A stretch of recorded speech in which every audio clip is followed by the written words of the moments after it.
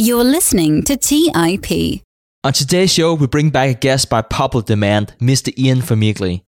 Ian has over 24 years of experience in real estate, private equity, startups, and options trading. As the CIO of CrowdStreet, Ian has over 400 offerings, with over 13 billion in commercial real estate. Today, we talk about how to value commercial real estate, how to take advantage of trends not fully priced into the market, and the 5 best cities to invest in right now. So without further delay, here's our interview with Ian Formigle. You are listening to The Investors Podcast, where we study the financial markets and read the books that influence self-made billionaires the most. We keep you informed and prepared for the unexpected.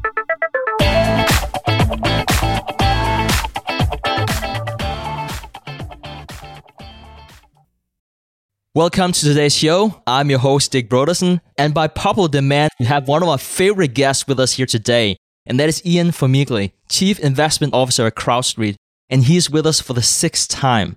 So, first of all, thank you, Ian, for joining me today here on the Investors Podcast. Stig, it's a pleasure to be back on this show. As you know, I'm a big fan of what you do, and I love coming on this show. So I'm eager for today's conversation. That sounds fantastic. And Ian, as we kick off this interview, talking about the outlook for commercial real estate in 2021, let's first take a look at 2020, because it's not possible to say 2020 without talking about the coronavirus. So let's get right to it. How did commercial real estate perform in 2020? So to begin with, the key theme for commercial real estate performance in 2020 was just simply unprecedented price dispersions that was driven by the effects of the pandemic. The results were either good or very bad, depending upon varying circumstances. So to begin, let's provide some context as we get into the numbers, and I think we can look to some benchmarks for a little bit of help. I think the first is the S&P, right? That finished 2020 at up 16.26%. I think we can all agree, Stig, that that's a fairly amazing annual performance number given where the index sat mid-year. Second is public REITs. The MSCI US index captures 99% of all US REITs. So it's a pretty good proxy. And that was down 7.5% for the year. And that's an unlevered number. And I'll get into that in a minute. So for the commercial real estate sector, when we think about private returns, there aren't really any good publicly available data for price indexing, but there are good proprietary sources of data. And Green Street Advisors Commercial Property Price Index, or their CPPI, is one of the better ones, as it tracks a large sample size of private U.S. real estate returns on an unlevered basis. So across all asset classes, Green Street's CPPI was down 8.2% for 2020. But blending across all asset classes, I think, creates noise in the data because of that massive price dispersion that we witnessed in 2020. So now when you break out that data by asset class, you have 2 types of real estate that were up across the board last year. And they were industrial at 9.5% and manufactured housing at 11.5%.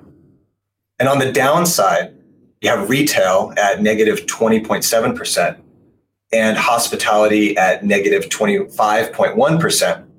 And I think those numbers shouldn't surprise anyone, as we all saw the massive distress that hit these property types throughout the pandemic, still continue to do so, really. You know, apartments, they were down a bit in 2020 on a blended basis, but nominally at 3.4%. But when you take these data, I think to truly get a sense of how private investors actually fared in real commercial real estate deals across the United States in 2020, you need to apply additional filters. The first is leverage. Practically all commercial real estate is leveraged to some degree. So an unlevered analysis, I just don't think it really gives you a correct assessment of levered returns. So if we want to apply a leveraged assessment, a benchmark number, for example, I think assuming 60% is a decent blended assumption across all risk profiles. And when you apply a 60% leverage assumption to the unlevered analysis, you create a multiplier effect of 2.5. So now let's go back and look at that Green Street CPPI index data on a levered adjusted basis. And now we see industrial and manufactured housing spike up to nearly 24% and 30% respectively. So pretty strong returns on the upside. And then on the downside, well, the returns get pretty dire. You see negative drops for hospitality at 51.6%. And then on the downside, you see pretty dire drops. For retail, you see it hit negative 51.6% and negative 61.6% for hospitality. The second filter that I think you have to apply when looking at 2020 performance is geography.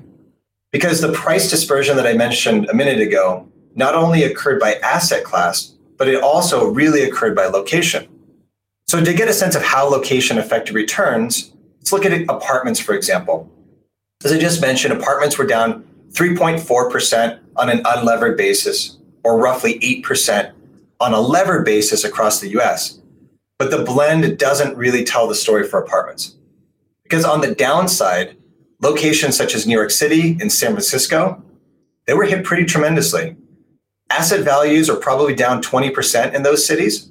So applying that 60% leverage assumption to that scenario, that's going to equate to a negative 50% return. Conversely, apartment values were up in many cities, many secondary markets. Phoenix, for example, is a great example. We saw 4.4% rent growth in that city in 2020. Pricing is up there double digits in multiple submarkets. So if you assume a 10% price appreciation there, well, now you're up 25% on a levered basis. So taken in its totality, it really mattered what you were invested in and where you were invested when it came to estimating total returns for commercial real estate in 2020. It's amazing whenever you went through those different classes, like how they performed. I mean, this is unprecedented. Now, Ian, here on the show, we talked about the excessive money printing and the impact it really had on asset prices, and we primarily talk about stocks. You mentioned how the S&P had performed in 2020, probably something that we didn't expect to happen, given everything that's been going on. And here we are. So how have the money printing in 2020 and also the expected money printing in 2021 affected commercial real estate prices as an asset class in general? At CrowdStreet, we've also been paying attention to how the debasing of the dollar is affecting the commercial real estate market. And I think the data point that really stands out to me and continues to somewhat astound me is that over 20% of all dollars now in existence were created in 2020. I'm not an economist, but I simply don't see how this much liquidity pumped into the market this fast doesn't put at least some upward pressure on commercial real estate prices over time. And when you combine that level of injected liquidity with a telegraphed stance from the Fed of holding interest rates down over the next 2 years, even if it is at the expense of some inflation, I think you have a recipe to suggest that, well, some inflation will occur, even if its effects may be relatively temporary, maybe a few years or so. So let's discuss why inflation puts upward pressure on asset prices. So when we combine an inflationary scenario with a return to economic growth, you will typically see rent growth. And as rents are a key driver for asset values, well, you would expect values to increase over time. And as long as interest rates remain low, we would not expect cap rates to increase much, if any at all. When net operating income of properties grows faster than cap rates, prices rise. And in fact, right now, not only are cap rates not rising, we're actually seeing them continue to compress as multiple asset classes sit at historically high spreads to the 10-year treasury. And you can see that over time, and you can look at data on this, cap rates tend to migrate within bands relative to the 10-year treasury rate. So that spread is it's bumped out. And now that interest rates are held low, well, prices got to go up. So I think when you roll it all up, I expect to see upward pressure on asset prices over the next few years. It's crazy what you see going on. You mentioned 20% of all dollars were just created.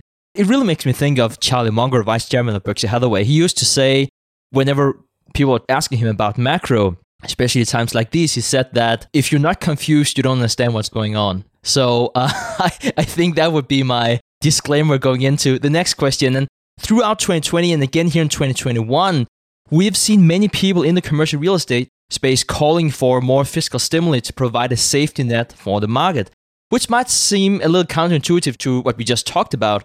And also on the other side of the spectrum, we heard multiple concerns about inflation taking off, urging investors to seek hard assets.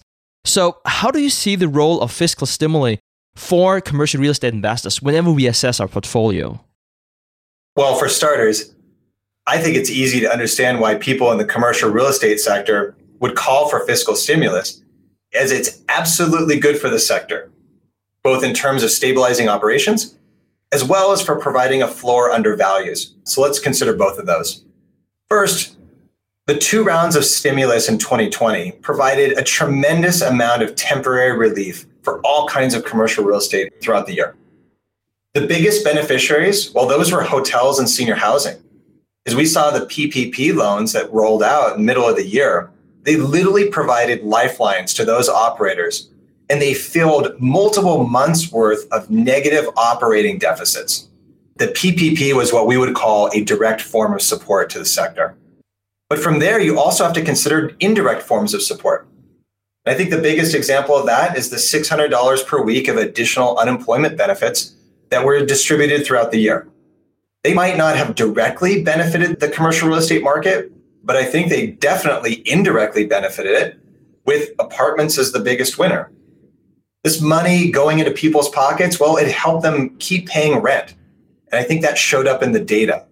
So for example, despite the fact that most analysts out there were predicting a precipitous drop-off in rental collections in Q4 2020, when the time actually came, we never saw them drop below 93% at the national level. And that's according to data provided by the National Multifamily Housing Council.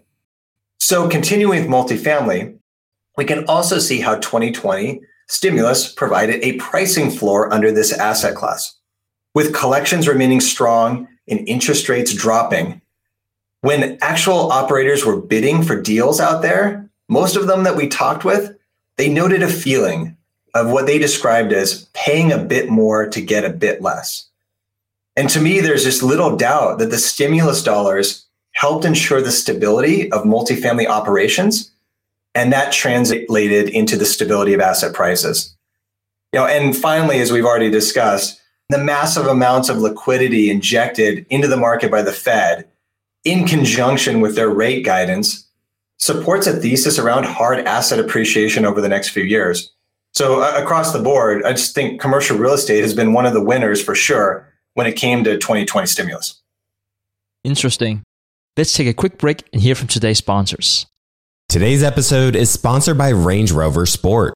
Range Rover leads by example with their dynamic design that rises to the occasion. It's got powerful on-road performance and commanding all-terrain capabilities, coupled with signature Range Rover refinement. The 3rd generation Range Rover Sport is the most desirable, advanced, and dynamically capable one yet, redefining sporting luxury. It's got advanced cabin technologies such as active noise cancellation and cabin air purification, offering next-level comfort and refinement. The purposeful cockpit-like driving position sets the tone for a focused interior that promotes exhilarating driver engagement. Award-winning Pivi Pro infotainment is at the heart of the experience and provides intuitive control of the vehicle systems. You can enjoy a dynamic drive and total comfort with optional 22-way adjustable, heated and ventilated electric memory front seats with massage function. Design your Range Rover Sport at LandRoverUSA.com. That's LandRoverUSA.com. Have you ever wondered if there's an AI tool like ChatGPT specifically built for the stock market? A tool that not only aids you in your research and analysis process, but also allows for dynamic discussions?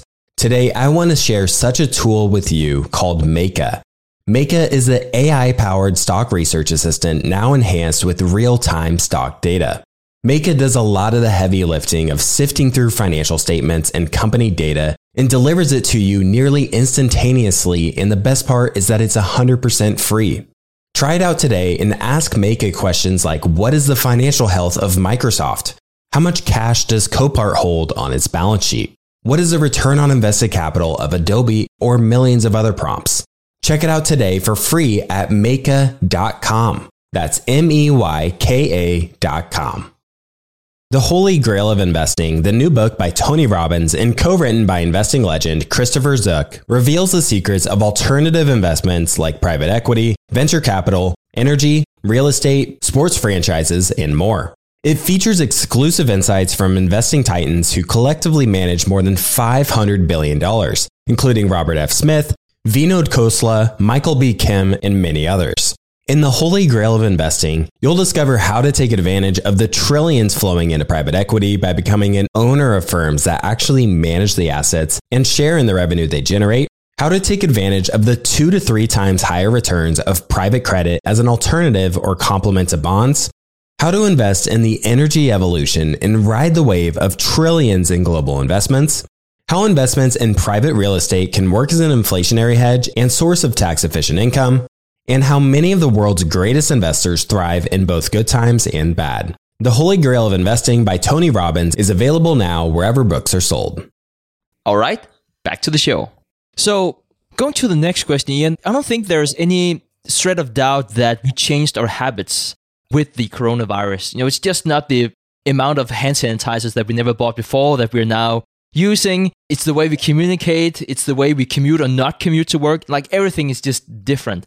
So many habits have changed. And what we investors are trying to think about is, what kind of impact does that have for our portfolio? We try to guess, make the right investment and figuring out how can we benefit from estimating the impact of those habits. So in your space, which habits do you think that we have changed for good in 2020? And how would that have an impact on how we'll invest in commercial real estate going forward? Well, Stig, I think there's definitely a lot of behavioral changes that have just occurred. I think some have short-term, mid-term, and long-term effects. I see 2 primary behavioral changes coming out of COVID that I do think have substantial effects on the commercial real estate market, and they're in the office and industrial sectors. I would say that as we get into these 2, it's hard to categorize either of them as permanent, but I do see multi-year effects. So first, let's talk about office. The first change that I see coming is how we will use office space moving forward.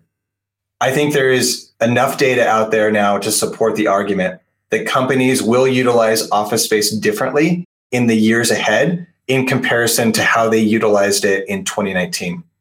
And the way that I see this changing most is in the percentage of daily use by office employees, since we clearly have a trend right now towards granting them more flexibility for how often they work in an office.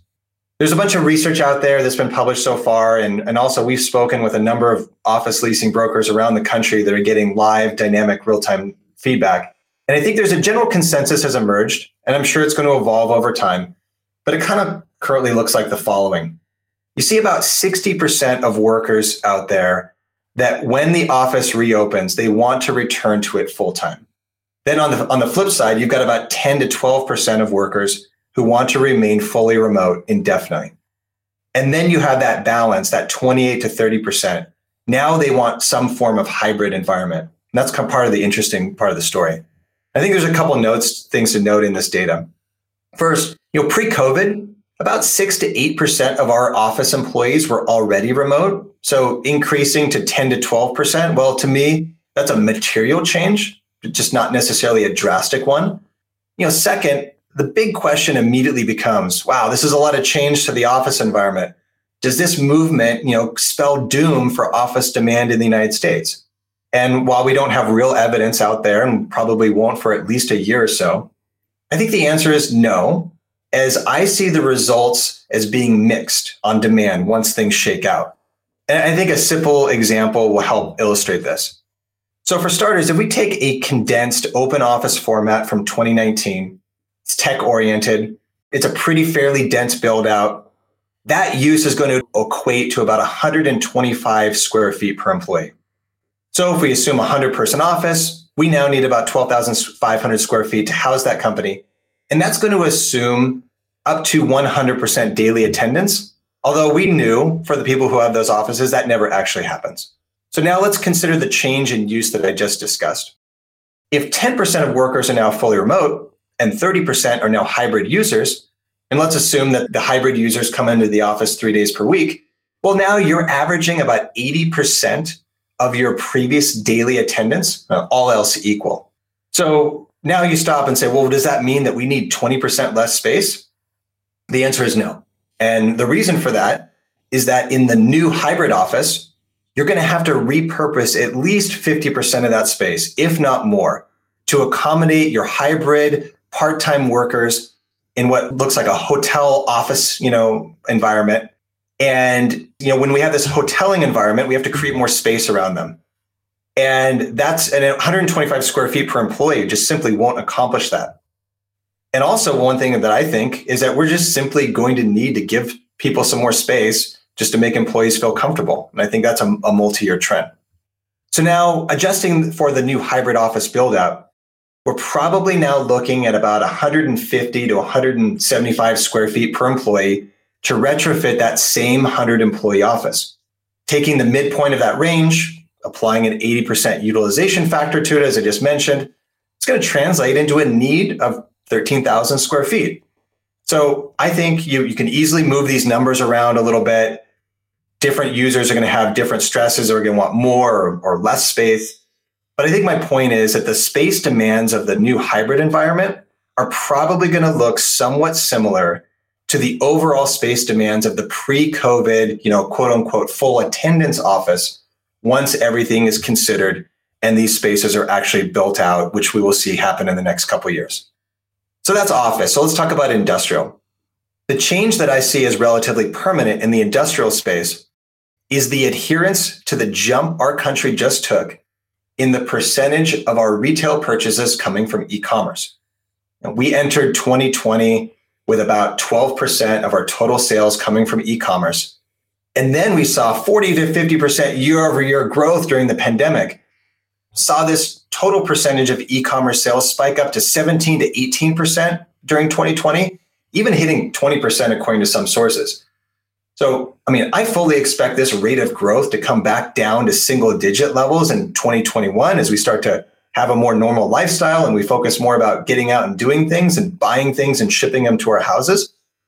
But then when you look to most research groups, from there, they project a return to a roughly 10 to 15% year-over-year growth rate over the next decade. And that's going to get us all the way up to 30% of all retail sales occurring by e-commerce by 2030. And so I think the key point here is that no one is expecting anything to go backwards on e-commerce sales. And that to me means that the vast majority of the behavioral changes that we just made in 2020 and how we utilize e-commerce in our daily purchases, well, those are sticking. And so once we apply this to the industrial real estate market, it's interesting because it means that we are now roughly undersupplied by between 100 million square feet and 200 million square feet. And, according to JLL, we're going to need an additional 1 billion square feet of industrial real estate in the United States by 2025. So just a really interesting time and just overall strong underlying demand for the industrial sector. I think there's a couple of additional smaller behavioral changes that I see out there as interesting. I think there's revised hospitality expectations of consumers out there that may change staffing requirements at the hotels as they really get back up and running. But I think those are minor compared to the two major changes that I see in office and industrial. So, Ian, one of the questions that I'm most excited about asking you here today is really going back to one of our earlier discussions. Actually, I think we quite a few times have talked about your investment thesis for the 18-hour cities and the opportunities that it entailed for the investors. Now, whenever we see a shock like this happening, this is not just commercial real estate, I guess that goes for everything. We are asking ourselves, has the investment thesis changed? And I know that it hasn't changed for you. If anything, you have a stronger conviction than ever. Why? Yeah, Stig, it's interesting because, as we saw 2020 unfold, what we saw actually happen in terms of job and population migration, it gave us greater than ever conviction around the thesis. And so I'll get into it, but let's start with population migration. And I think that as we all spent time in our homes sheltering in place in 2020, I think it's fair to say that we all thought a lot about how we want to spend our time post-pandemic and where we want to spend it. So to me, I view the population migration data from 2020 as arguably more strategic, maybe perhaps than in other years. In essence, if you moved in 2020, I think there was more conviction in your decision than somebody moving in previous years. So the actual migration data in 2020, they saw people leave a lot of large markets such as California and New York. And, that population outflow on a percentage basis, it wasn't large, but I think it did tell a story. And so, for example, we saw Californians depart the state last year and move to places like Boise, Phoenix, and Austin, amongst a bunch of other places, but those are some of the ones that received more than their fair share. And I think, for example, there's an interesting data point that popped up in November that during that month, it cost 8 times more to rent a 26-foot U-Haul truck one way from San Francisco to Phoenix than it did to rent the same truck for the opposite one-way trip. Wow. Just tells you where people were going. And then that's the West Coast. And if we look to the East Coast, you see where New Yorkers were moving. Well, they mostly moved to Florida, as well as some other locations such as Charlotte and Nashville. So moving on, the other thing that was really interesting to watch in 2020 was job migration. At CrowdStreet, we've had conviction for multiple years around the growth of Texas and Florida and how it will translate and is translating to increased demand for commercial real estate. So for Texas, it was a winner in 2020 from a jobs perspective, right? You saw major announcements come out from companies such as CB Richard Ellis, Hewlett Packard, and Oracle, announcing they will move their headquarters to Dallas and Houston and Austin, respectively. As for Florida, well, we've seen a slew of financial firms such as Goldman Sachs and JP Morgan come out and announce that they're looking to move either major divisions, contemplating either, possibly even moving their entire HQs to Miami. And so I think in many respects, COVID acted as an accelerant of certain existing trends. So when we saw some of our favorite secondary markets see strong growth, both in terms of population and job migration during the pandemic, well, that's what really gave us confidence coming into 2021 that, not only are these trends still in place, they're strongly in place, and we believe they're likely to continue through the next real estate cycle. So, as you're talking about there, Ian, we have seen pandemic-induced population migration spiking in certain markets. You mentioned also Central and South Florida. We can include the mountain region too. And also some secondary markets seem to have been the beneficiaries of a pandemic-induced decision-making as companies recognize change within their organization and adapt accordingly. How much of these trends are already reflected in the market, and what are your expectations of that in the next few years? For both markets that are winners and losers coming out of the pandemic, the trends overall, I guess I would view them as only partially priced in. And I think that the downside trends, well, I expect them to reach a trough and then recover faster than what will play out in the upside trends. And so, let's consider both of those. So on the downside, markets such as New York and San Francisco, I think it's fair to say that they have yet to find their bottom as transaction volume mostly evaporated in these cities during 2020. But I think they might find their trough as early as later this year. Typically speaking, when downside corrections occur, they tend to do so faster than upside trends, because you have buyers that quickly step out of the way and they let the knife fall, so to speak. Then when signs of stabilization occur, it's at that point that buyers will quickly step back in. So I think that once you hit a trough, you can also see a bounce come to that market relatively quickly. So the upside trends, they're different.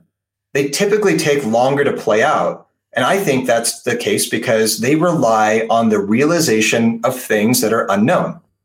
And, I think a really interesting case study right now is Boise, Idaho. So in 2020, we saw Idaho attract more population on a per capita basis than any other state in the US. Now, Boise is still a relatively small metro at about 750,000 people. And why that's important is that means for the most part, it's still off the radar of major institutional owners. It's just still too small.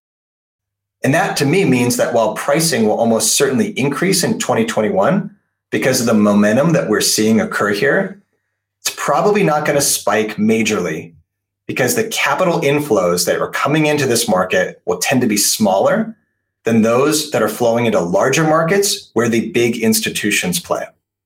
And this to me is the opportunity. if you can front run those larger institutional capital flows, essentially buy in now, and then later this decade, see Boise hit the institutional radar, it's at that point that those large capital inflows will occur, and you're going to see a more dramatic acceleration of appreciation. So, we see other upside trends also taking multiple years to really take shape. I think an example of one is you've got large secondary markets such as Dallas and Atlanta and Seattle. And I think over time, those markets gain primary market recognition status. If they do, they're going to see new forms of capital flow into them, predominantly offshore capital. But again, I think those kinds of trends, they simply take longer to play out because they depend upon the realization of speculative factors. So Ian, whenever we talked back in August, we discussed a report from Green Street Advisors discussing the cities it sees as the best position to thrive post-pandemic, whenever that would be, if I just might add. And its top 5 cities at the time was Raleigh-Durham, Denver, Charlotte, Austin, and Phoenix. So I guess the first part of my question is whether or not that has changed, but also I know that CrowdStreet also created their own list, and what does that show? Yeah, so for starters, to my knowledge, the Green Street Advisor rankings, and again, check this data recently, it hasn't really changed in terms of what they're seeing right now post-pandemic. But to your point, what has changed is that, in the last few months, CrowdStreet has gone through and created a top 20 consolidated markets ranking for 2021. We're going to publish that in the month of February. And we also even broke out our top rankings of markets by individual asset types, because industrial is going to have very different kinds of drivers than apartments will versus office, right? So as we talked about at the beginning, at the top of the show, like you really do need to think about asset class and location when you want to get specific about where to invest. So to rank CrowdStreet's top 25 markets, when we went through it, we considered 25 different factors that blend across macroeconomic and microeconomic drivers, geographic factors, market dynamics, and quality of life measures. And so when we created our rankings, our top 5 were similar, not exactly the same as Green Street's, but our top 5 markets for 2021 are number 1, Raleigh-Durham, 2, Austin, number 3, Phoenix, number 4, Salt Lake City, number 5, Dallas. So when we compare that to Green Street's top 5 markets, we concur on 3 of them, and we rank Salt Lake City and Dallas ahead of Denver and Charlotte. Now, we definitely like Denver and Charlotte a lot. Those 2 markets came in at number 13 and number 11, respectively, in our top 20. So a little bit lower, but we definitely like those markets as well. See great opportunity there. And aside from our favorite growing secondary markets, we're also, I think, maybe a bit unique to us ourselves. We're staking a claim to a couple of additional mountain regions. So as I mentioned, Salt Lake City, we're a big fan of that market. We see great upside growth for it in the years ahead. And as I just mentioned a minute ago, Boise, well, that came in as a top 10 consolidated market for CrowdStreet in 2021. I think that's probably a little bit different than most other institutional sources. And we even went in and ranked Bozeman, Montana in our top 10, specifically under the strategy of multifamily development. So as I mentioned, we're in the process right now of publishing this entire 2021 marketplace outlook. It's going to be a detailed report. It's probably 50 plus pages when it hits the street. And like I said, we're going to probably publish it in the month of February. So it's not available as the date of this recording, but maybe by the time someone listens to it, it should be available. Ian, in stock investing, ranking agencies and investment banks, they typically have 3 different recommendations on stocks. And I do apologize for making this a bit pop, if I could use that term. Yeah. But we are used to hearing like it's a buy recommendation, a hold recommendation, or sell recommendation. So using those terms, what was not a buy before the coronavirus hit, and what is a buy today? Yeah, so let's talk about like what was not a buy pre-COVID and what were we cautious on, and how has that maybe changed? So 2 asset classes I think were mainly characterized by us as not a buy pre-COVID coming into 2020, and those were hotels and senior housing. So for hotels, at the time, even before the pandemic hit, we were getting cautious on the space as we viewed this as the asset class that is most immediately exposed to a downturn given simply for the fact that rents are marked to market every day at a hotel. And we were also in a market cycle that was demonstrably over 10 years in existence by January of 2020. So we were long in the tooth, so to speak, on the market. And we were a little bit trepidatious about what hospitality was looking like coming into that year. We also saw a lot of supply stacking up in many markets. For example, my hometown of Portland, Oregon was a good example of oversupply hitting the market in 2019 and leading to hypersupply by 2020. For senior housing, that sector also entered 2020 in a weakened state, primarily as the result of a spike in supply that was driven by an overestimation of the demand by that sector. And that led to a drop in occupancy levels. So between roughly 2017 to 2020, we saw the average age of a new assisted living resident increase from 81 to 83 years old. So a 2-year swing when you're 20 years old doesn't necessarily mean a lot, but a 2-year swing in a demographic when you're over 80 years old is a meaningful difference. And that's going to change demand significantly on commercial real estate as it pertains to assisted living.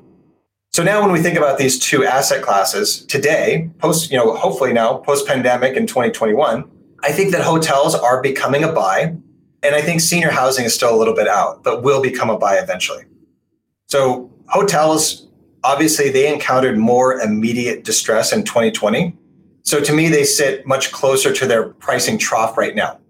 Hotel investing is certainly high risk in early 2021, will be throughout the entire year. But I do think that at an appropriate discount to 2019 values, hotels can present a strong argument for opportunistic acquisitions. So now when we think about senior housing, ultimately, we're going to regain our bullishness on senior housing. We do have the baby boomer demographic that's going to drive what is called the silver tsunami, as they're calling it on the street, probably by about the middle of this decade.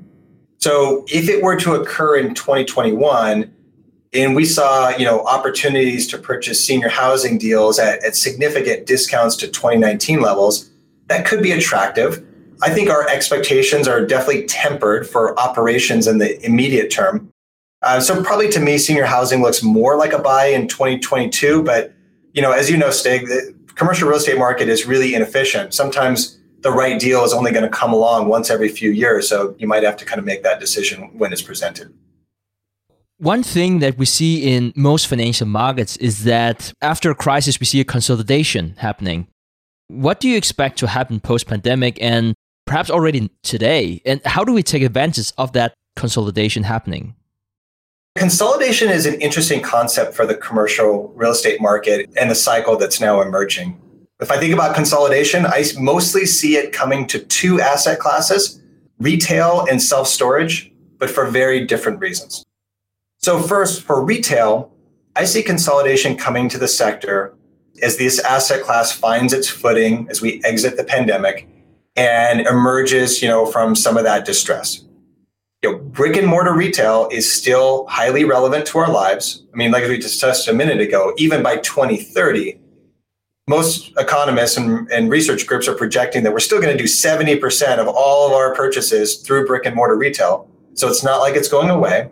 And that relevancy today, and I think going forward, I think it's fair to say that it is still more heavily weighted, will be heavily weighted going forward towards grocery anchored centers, as well as what I characterize as kind of the one or two best located shopping centers in each submarket.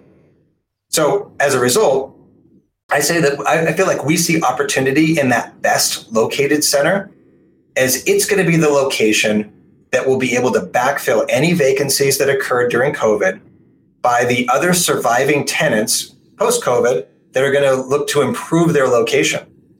So to me, it's those less well-located centers in our cities. They might not ultimately be able to survive. And if they don't, I expect them to be repurposed into other things such as, self-storage, for example, or last mile distribution, or potentially demolished and reformatted into multifamily housing. So this repurposing, that's what would translate into the consolidation for the sector at the ground level. And investors who buy into, best located centers, today at discounts to 2019 values, to the extent that they trade, because there hasn't been a lot of retail trading, well, I think they actually probably do pretty well. So now thinking about self-storage, I do see consolidation coming to that sector, but the consolidation is really more in the ownership and not necessarily the actual real estate itself. Self-storage is a growing asset class. And what's interesting is that it has historically been mostly operated by what we would call mom and pop operators.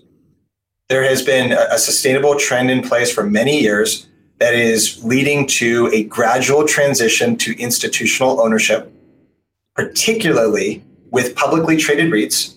And I see this trend continuing in the next cycle. And it's for this reason that we often like opportunities in self-storage where we can partner with a developer who has a live conversation going with one of the public REITs, translating into operating management by that REIT. They're typically right now, CubeSmart and Extra Space are the two leading providers that are most active. And once you build and stabilize that property, it's at that point that the REIT steps in and wants to buy it for its public REIT portfolio. Let's take a quick break and hear from today's sponsors. Buy low, sell high. It's easy to say, hard to do. For example, high interest rates are crushing the real estate market right now. Demand is dropping and prices are falling, even for many of the best assets. It's no wonder the Fundrise flagship fund plans to go on a buying spree, expanding its billion-dollar real estate portfolio over the next few months. You can add the Fundrise flagship fund to your portfolio in just minutes with as little as $10 by visiting fundrise.com/WSB. That's fundrise.com/WSB. Carefully consider the investment objectives, risks, charges, and expenses of the Fundrise flagship fund before investing. This and other information can be found in the fund's prospectus at fundrise.com/flagship. This is a paid advertisement. Today's show is sponsored by Public.com. That's where you can earn 5.1% APY with a high-yield cash account. While we can't say for certain it's the highest interest rate there is, we can say this. It's a higher rate than Robinhood, a higher rate than SoFi, a higher rate than Ally, a way higher rate than Bank of America and Chase, a higher rate than Citi, Wells Fargo, Discover, and it's a higher rate than American Express too. So if you want to start earning 5.1% APY on your cash, check out Public.com. We can't say it's the highest interest rate, but it's pretty damn up there. This is a paid endorsement for Public Investing. 5.1% APY as of March 26, 2024 and is subject to change. A high-yield cash account is a secondary brokerage account with Public Investing, member FINRA/SIPC. Funds from this account are automatically deposited into partner banks where they earn a variable interest and are eligible for FDIC insurance. Neither Public Investing nor any of its affiliates is a bank. U.S. only. Learn more at public.com/disclosures/high-yield-account.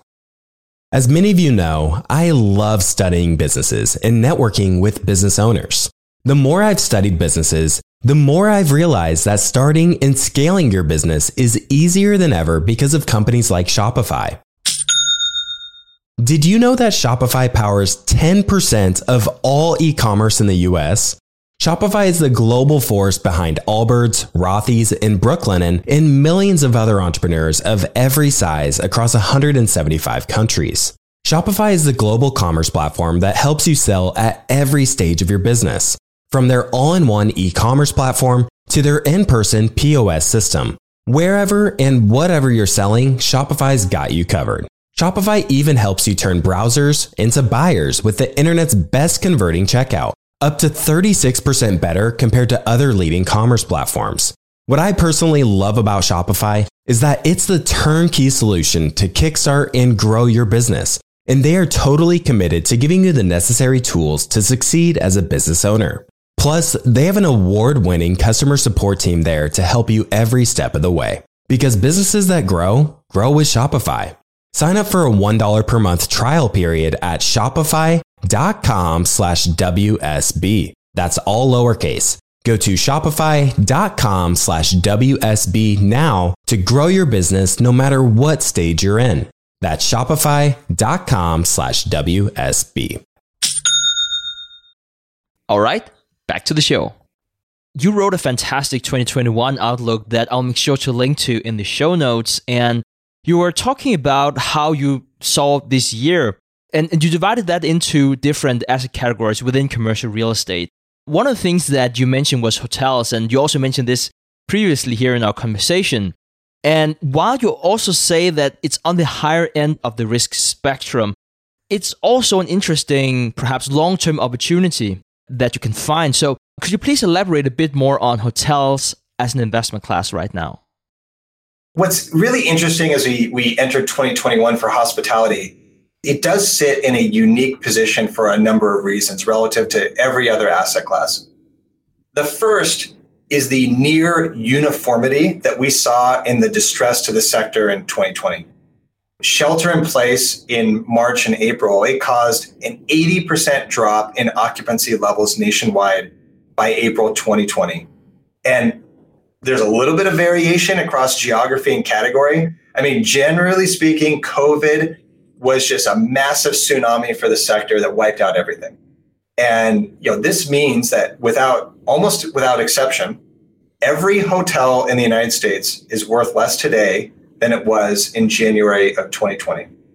And that fact alone means that there is opportunity out there. Just haven't seen this kind of like uniform level of massive distress hit a market. This is even more than we saw in the GFC. The second thing about hospitality is the fact that while the distress was inflicted uniformly across the board, it was also just unprecedented in its level of distress. We've just never simply seen any market anywhere in the United States drop by 80% level of occupancy in a month. Just simply never happened before. And because that level of sector-wide distress was so unprecedented, to me, it suggests that the market will be highly inefficient in pricing it. So to me, that also supports the notion that there's opportunity to be found out there. There's also a lot of risk to be found out there. So, again, to our point about why it is high risk. And then the third thing that I think it's really interesting for hospitality is that given everything that's happened, you have an outlook that now strongly supports the thesis of a near certain recovery for the whole sector, with groups such as Green Street calling for a full recovery to 2019 revenue levels by around 2024. So I personally believe that there is just a ton of pent-up demand for the hospitality sector, predominantly right now in the leisure hospitality part of the sector, that will start to show up in force by 2022. This is totally anecdotal evidence, but I think if you get out there and you talk to anybody, it seems as if one of the first things that we are all looking forward to do once we reach mass immunization is to go somewhere. And I think we can even look at that phenomenon. Now let's take that concept, let's apply it to our largest hospitality market in the United States, which is Orlando. At its peak, we saw in 2018 to 2019, we saw roughly 75 million annual visitors to that market. I mean, bigger than New York, right? New York comes in at like 50 million, Orlando's at 75, major market. So once Disney is back up and running in full capacity in 2022, I mean, do you really think it's going to struggle to attract visitors in hordes? Like, I think that market snaps back fast. I think you could even break a new record in 23. I mean, think about all the families out there. Their kids are aging. Time is short. You got to get your kid the Disney experience before they're too old to really get it. So I think that just like Orlando is a market to me that just like comes back roaring in hospitality once everybody really feels safe to get out and move around. So, and so I think when we think about Green Street's data, for example, I mean, they call for full recovery in 2024. I mean, who knows? That might be a little bit conservative. We might see full recovery by sometime in 2023. There's another thing about hospitality. There's just a bunch there, right? So the fourth thing about hospitality is how the pandemic has turned off the spigot of new supply.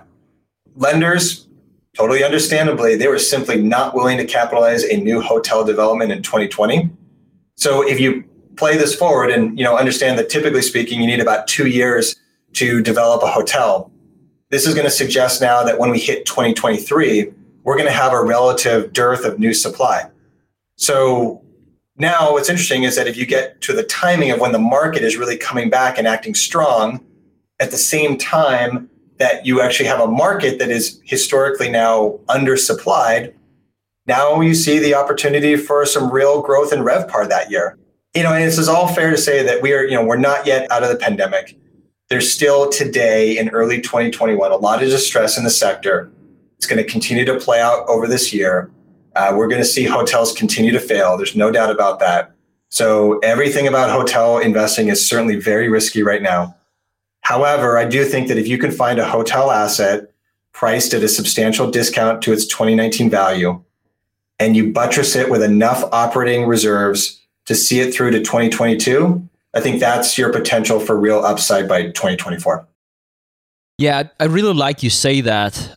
And to your point about Disneyland, I planned on bringing the family to Disneyland in May, and that clearly didn't happen. And all I heard since was, when are we going? So completely anecdotal, but I completely agree with your assessment that once the world opens, that's probably going to be the first stop, not just for my family, but for so many others.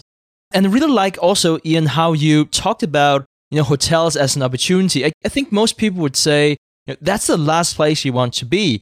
But you're comparing price with the value, and not just the value today with the long-term value. And I think that's so important for people to understand. There have been investors who have made a killing in airlines in 2020 because they were selling so cheaply, and people were thinking that they were almost priced as they were never, ever going to fly again. Obviously, they eventually would. But I wanted to transition into that outlook you talked about before. Multifamily also stood out to me. Specifically, you mentioned New York City and San Francisco in your outlook, and you also did that previously here in the conversation we had, because they're trading at a discount to the 2019 prices, and you argue that they will bounce back perhaps by 2024. So could you please go through your investment thesis on multifamily? Sure, Stig. And I think what's interesting about what you just mentioned is that I think whenever we look at any type of investing, you see a recency bias show up, right? Anytime something goes bad, people tend to want to extrapolate what's currently happening and then draw that out to infinity and then determine that everything is either going to be the most valuable thing ever imaginable or going to go to zero. And as you and I both know, that over time, that generally tends to not be the case. So I think, right. and I mean, now when we think about some of the markets that were hit pretty hard in 2020, there's definitely some recency bias showing up. So let's talk about New York and San Francisco. I think those are the two markets that really stand out as hit hardest, during 2020. But now let's think about, are these cities over time, they've demonstrated resiliency. Take New York, for example. People called for the end of New York in the 1980s, right? That's during its period of high crime. Then you go to 9/11 and New York's over. It's not coming back. And then during the great financial crisis, again, it's over. In every instance, that city came roaring back, and it only took a few years. So I think, it's just like betting against New York historically been a pretty bad bet. San Francisco, maybe to a slightly lesser degree, but it's also, it is a bit of a roller coaster market sometimes, but it has also demonstrated resiliency. We also have a dark period in the 1980s for New York. In the early 80s, things did not look good. It also bounced back really strong after the GFC. So again, these are two major cities that demonstrate resiliency. The second aspect I think about these markets is you have this intersection of desirability and relative value. And so, what I mean by that is that with starters New York City and San Francisco, they are desirable. These are both world-class cities. They have amazing culture. They've got amenities. They have global connectivity, and they have strong intellectual capital. And those things you just don't find that in every city. And these types of things, they don't evaporate overnight. And so now when we think about relative value, it's definitely fair to argue that both New York and San Francisco were reaching unsustainable levels of affordability in 2019, right? When you have a small condo that's trading at well over $1 million in both cities, and a small studio can rent for over $4,000 per month, it sets a really high bar on the level of income that it takes to afford life there. So if you reset real estate values now to a degree, right, and rents down, which are down like 20% in these cities, now these cities start to price more in line relative to other cities that have been actually surging during the pandemic. It also presents a window of opportunity. Now, if we think about from an affordability factor, if somebody was starting to feel priced out of that market in 2019, well, now they feel like they can jump in and they have what they feel like is a relative bargain. And I think the third thing to acknowledge this here is that while each city took this tremendous hit in 2020, and then when you ask yourself whether the underlying factors are temporary or permanent in nature, as we discussed this recency bias, I think it's going to support the argument that they're going to be a little bit more temporary than permanent.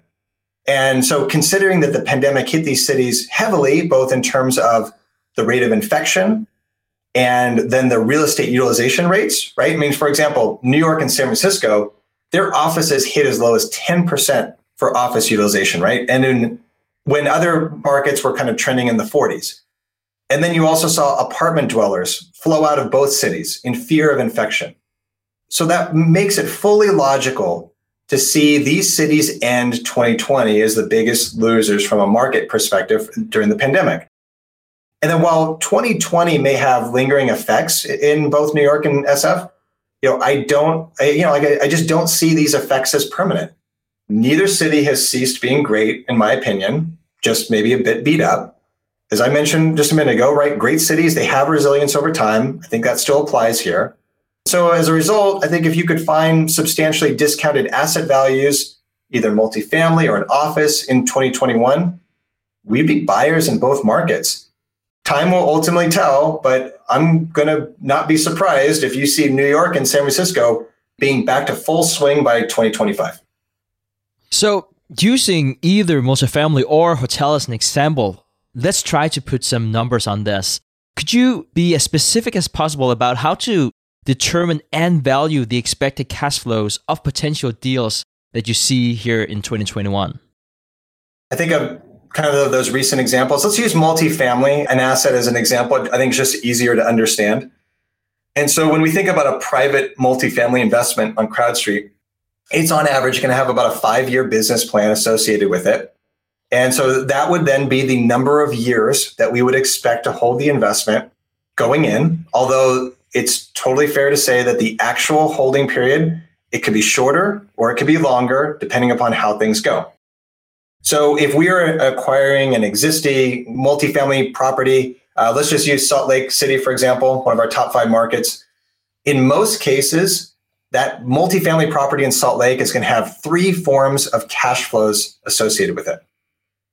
The first form of cash flow is going to come from distributions back to the limited partners out of net cash flow over the course of the holding period.